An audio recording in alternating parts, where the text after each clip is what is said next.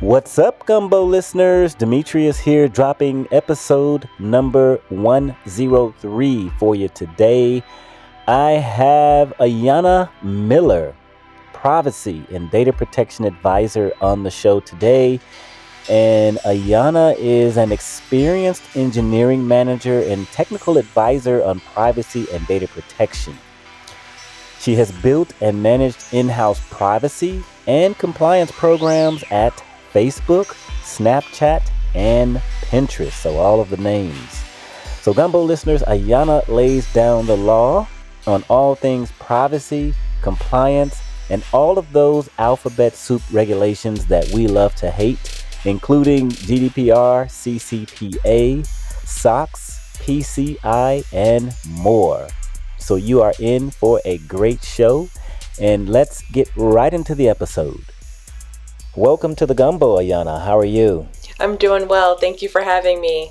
All right, let's jump right into the questions. It's definitely a pleasure to have you on the Gumbo again, and I am really looking forward to your insight today. So let's start off with a little bit about some of the compliance and regulation stuff like GDPR and CCPA. Now, where are we with GDPR and CCPA today, and what are the differences between the two, and what's next with that legislation? Yeah. So GDPR is the leader in the regulatory space. It's now older than 3 years now, which is we've moved beyond the state when we first talked to a place of implementation and maturity. We're seeing across the industry and for me particular in the social media space, just a lot of discussion, good discussion, relevant discussion about data deletion, looking at who we're sharing data with, third parties, external data sharing, fine-grained access control, so who has access to data inside a company, outside the company, doing auditing to understand what obligations that companies outside that you share with have for data. So things like auditing. So the industry is emerging. And then, as you mentioned, CCPA has now come up and is now in force. And it's setting the tone for state legislation. We've now seen most recently that Virginia has passed similar legislation around privacy. And so hopefully this is just the beginning and sets the stage for what we'll see in the future for a federal privacy legislation. That's what I'm looking forward to. And so you said Virginia just recently passed legislation? That's correct. I didn't know about that. And is it similar to, I guess, CCPA and GDPR as well? It is very similar, yeah, to CCPA. You can tell that there was a lot of inspiration from California and the bill that they put forth. Okay. Well, great. Also, let's talk a little bit about a technical compliance program. And especially for the Gumbo listeners, I would like, I guess, to see exactly what the steps are that Gumbo listeners can maybe implement to build a technical compliance program across their organizations. It's a great question. I would say, to start with, you can't boil the ocean. A lot of the companies that I've been with started as startups. That's obviously the easiest way to start is from the beginning with nothing and figure out what you're going to build, what compliance and data handling regimes apply. So if you're in healthcare space, there's regulations that rule and that you want to make sure you follow. And I say you start there. You start with your principles and values as a company, and you align that with external regulatory questions. Yeah, like I said, I wouldn't boil the ocean. You don't want to take on too much at one time, even if you have your principles that guide you and guide your work internally and guide your own ethical practice and standards. I think that the main thing is to just start with where you are and where you know that there are frameworks in place. So if you're collecting payments, for instance, PCI is something you probably want to look at for the payment card industry standards. If you are going to go public at some point, SOX will be in scope, Sarbanes-Oxley, and around financial data handling. Right. And so I would say start there. Start with what's required. If you're going to handle user data, privacy is most likely going to touch everyone's organization, and there's a lot of guidance out there around controls for everything from data access to data use, what we were talking about prior with looking at GDPR in the space. So start your program with those building blocks. you don't need a bunch of engineers to get started. There's a lot more tooling now that's available that you can get off the shelf. You can also build a lot of it into your standard websites now. Things like cookies come almost by default with many websites, and so they help you, and you can update the language if you want. But compliance should be easy. It should be something It that should be. you get for free when you're thinking about your developer environment. And so, yeah, I say that's the place to start. And then once you have those basics and fundamentals, that's when you can refer again to your principles and say, well, where do we want to be? Do we want to be a leader? Do we want to be out front? Do we want to do things that are cutting edge and advanced around, data deletion, data access, controls, automation, monitoring, auditing? Do we want to proactively ask regulators or ask a third party auditor to come and validate our program? And that's on the track to a more mature and advanced organization. But like I said, you start at the beginning, start with what you know and what data you have, and then build from there. Okay, so you mentioned that there are some tools that you can use just right out of the box. Like what are some of those tools? Because it's kind of a new space for me, and I primarily sit on the backup and recovery side of the house and storage. Data privacy and cybersecurity and protecting data is a little new to me. So there's a lot of things that I can learn from this session. So maybe school me a little bit on, I guess, what are some of the tools that, maybe a smaller company who are just getting started, with some of the privacy and regulations that they need to implement moving forward. Yeah. So one of the things I would recommend is for any business that's scaling, you're probably working with third parties who also have compliance obligations. Oh, And so one okay. example, you mentioned backup. And if you're thinking about things like disaster recovery, a lot of people are using a cloud service provider now for their data. And so if you're using, AWS or you're using Google GCS, like it doesn't matter. They have certain things built in for compliance purposes. You can set the retention, you can control access to the data. So using the permission sets that they have available, same thing, Microsoft Redshift, Azure, like kind of choosing your provider and looking to them and the tools that they offer. I think that's one example in the cloud space. But that's increasingly becoming the case across the board. As I mentioned, like if you're setting up a website, things like cookies, setting up your privacy policy, those are things that are low-hanging fruit that you can implement until you're able to, purchase something that's more advanced that will help you scale, get to the next level.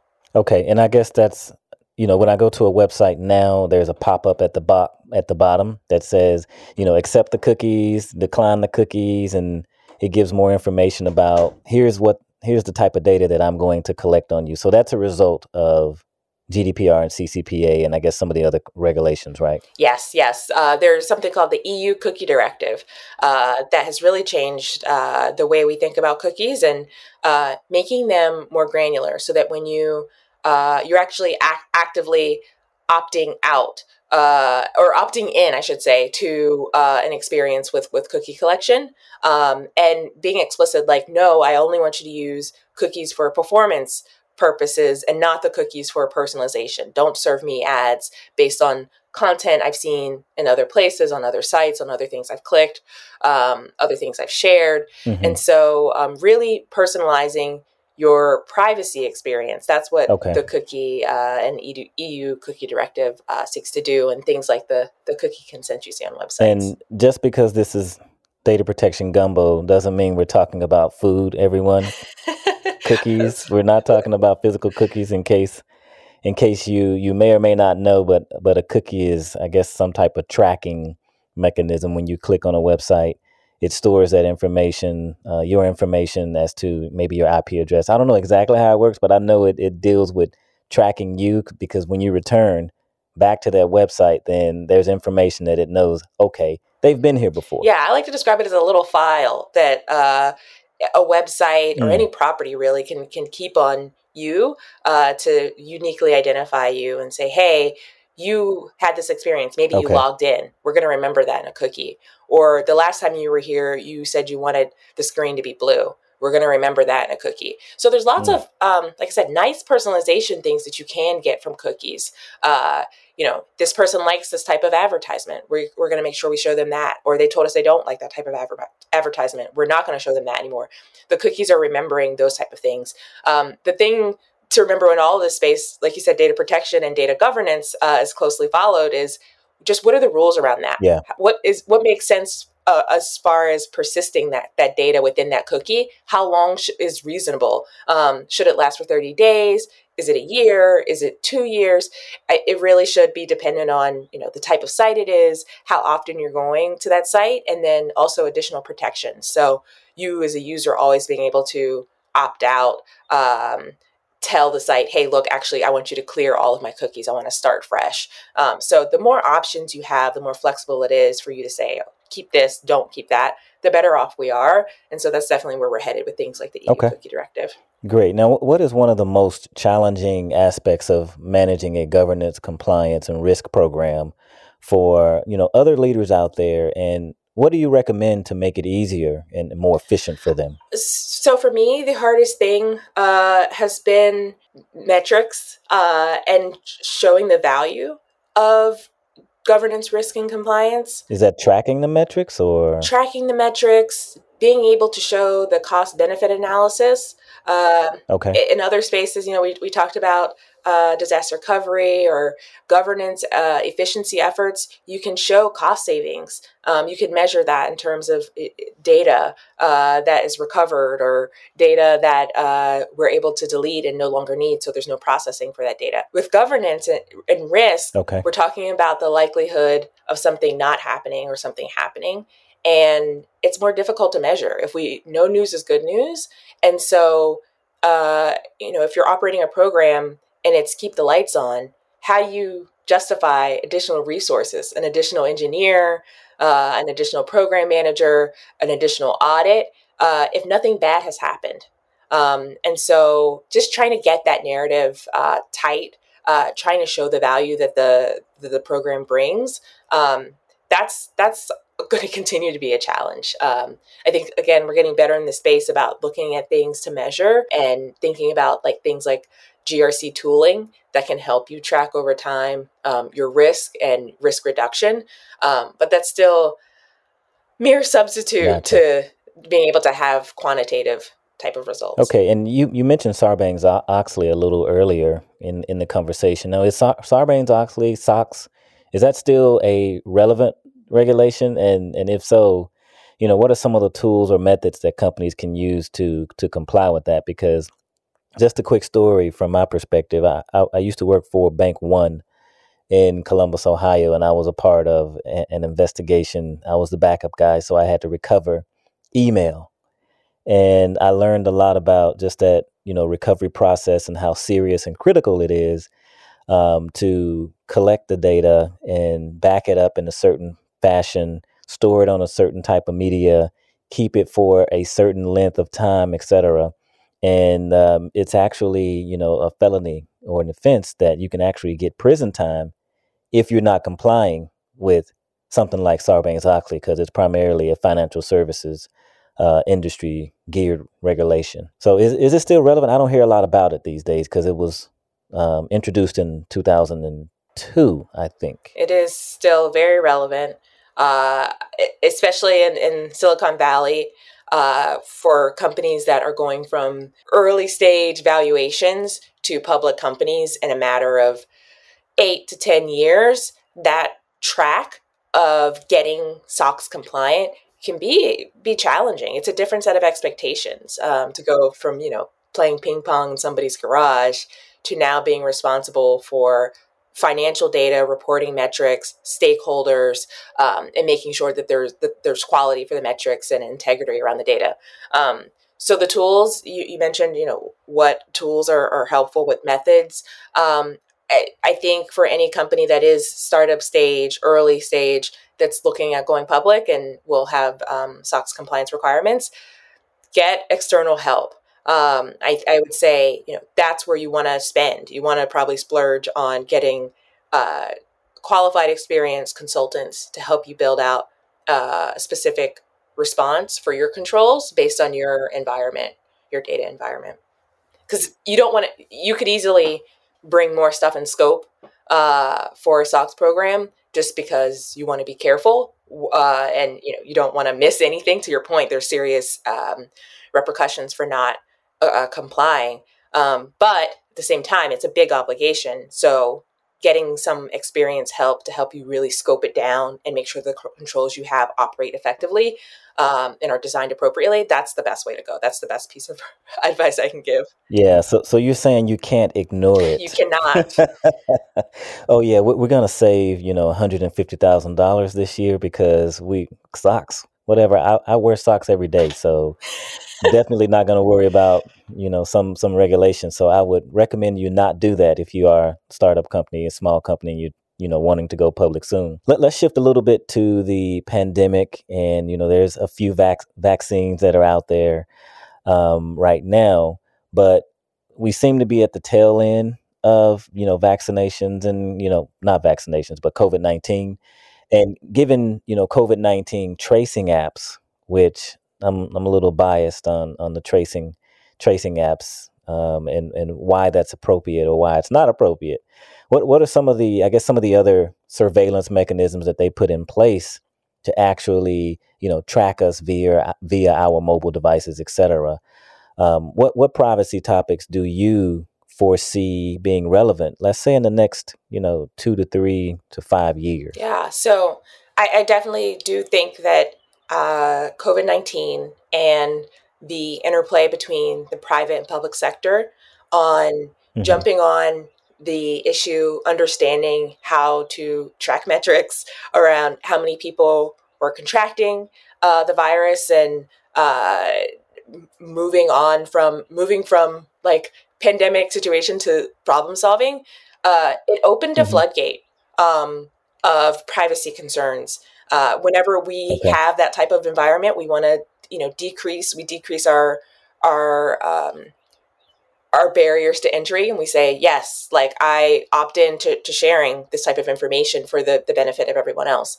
That's trade-off. Yeah, you lose privacy, but you understand that you're doing it for the betterment of your community. That is a shift from what we've seen in the past. I think we have been primed recently through things like Ubers and Lyfts to share a location and to again reduce those barriers. And so I feel like COVID was just another step of that. What does that mean? It means that data is shared with the government, and it's being collected by Apple, it's being collected by Google, under the auspices of COVID-19 and helping us all improve. But how long does that last? There's no perfect end date. And so I think we'll have this lingering environment where we think it's appropriate to share location data, where we think it's appropriate for other people and maybe an obligation to share other data. I don't think that's going anywhere. I think we're shifting to a place where we see now this friction of legislation, especially in Europe, where they're saying, look, the rights of your data are personal, and you should have a right to access, edit it, but also now coming up against share more, and you have like almost obligated to share more. And so I think we'll probably see more surveillance, more cameras, especially in public spaces. I don't think that's going anywhere, especially with drones and the technology that we have today. Facial recognition. I think you put that with other political events, regardless of where you stand, things like Black Lives Matter protests and being able to identify people in public spaces, that's going to continue to grow. I don't see that slowing down. And if anything, it will probably propel federal legislation around privacy sooner and make carve-outs for the government, and local, state, federal, for exceptions for how they collect information. We've seen it before with the FISA courts, as we were doing wiretapping under the auspices of the war on terrorism and helping us be safe. So I think this is just another iteration of that. Okay. Yeah, that's a whole nother episode, right? Diving into, some of the real reasons behind, some of the technology that's being implemented in, artificial intelligence. And, we have quantum computers now that can crunch numbers, at the snap of a button. Now, as far as moving on to maybe just an overall data protection gumbo, pure data question here. Now, do you have any recommendations on cost cutting measures, as it pertains to protecting data and also keeping corporate data private and more secure? That's a loaded question. It is. No, I do not have a silver bullet for cost cutting. What I will say is if you start early in thinking about ways to streamline your compliance regimes. So, for instance, right now I'm very focused on common controls. So what is the standard framework? What is the foundational things, as I mentioned, like principles? If you look at ISO or you look at NIST, that cut across all of your different programs, security, SOX, privacy, data governance, OFAC, export controls, all these things. What are the common sets of things that you care about? Access to data, protection of data, security, understanding how long it should be retained. Do you need backups? Those are things that multiple organizations and departments within a company care about. Aligning on that, making sure that even if your end results are different, the things that you want to achieve or the report you need to write for a regulator is different. If you can align on some common principles and make sure the activities are running in sync and aligned, that's going to get you a lot of goodwill with all the stakeholders that you're asking to deliver evidence. That's going to help with the auditors who are going to come in and feel like you've got things aligned and working according to your organization, as opposed to just check the box. And it's going to make your executives happy because they know that they can check once and verify once, as opposed to having to do it a bunch of different times for each program. So that's gonna win. It's a win-win for everybody. Okay. Well, this has been awesome, and I know I'm working myself backwards here. I like to work backwards sometimes, and so how did you get started into this whole privacy industry, et cetera? What was your start? What attracted you to the industry? And maybe you can share some of the nuggets of information and the path that you went down with our audience in case they're interested. Yeah, so fell into it by accident. I was a government major undergrad in public policy and management for grad school, and worked at a systems engineering company, a research and development center. And I was a generalist working for the federal government, consulting. And I knew I wanted to specialize in something. And I started on a project in privacy. And it was right around the time of the Edward Snowden revelations. And for me, something just clicked. I knew I didn't want to be like a white hat ethical hacker. I thought that security was important and knew it was important, but I was more interested in the data and the conversation about the philosophy of like, who's protecting data, who's thinking about data and the value of it. Right.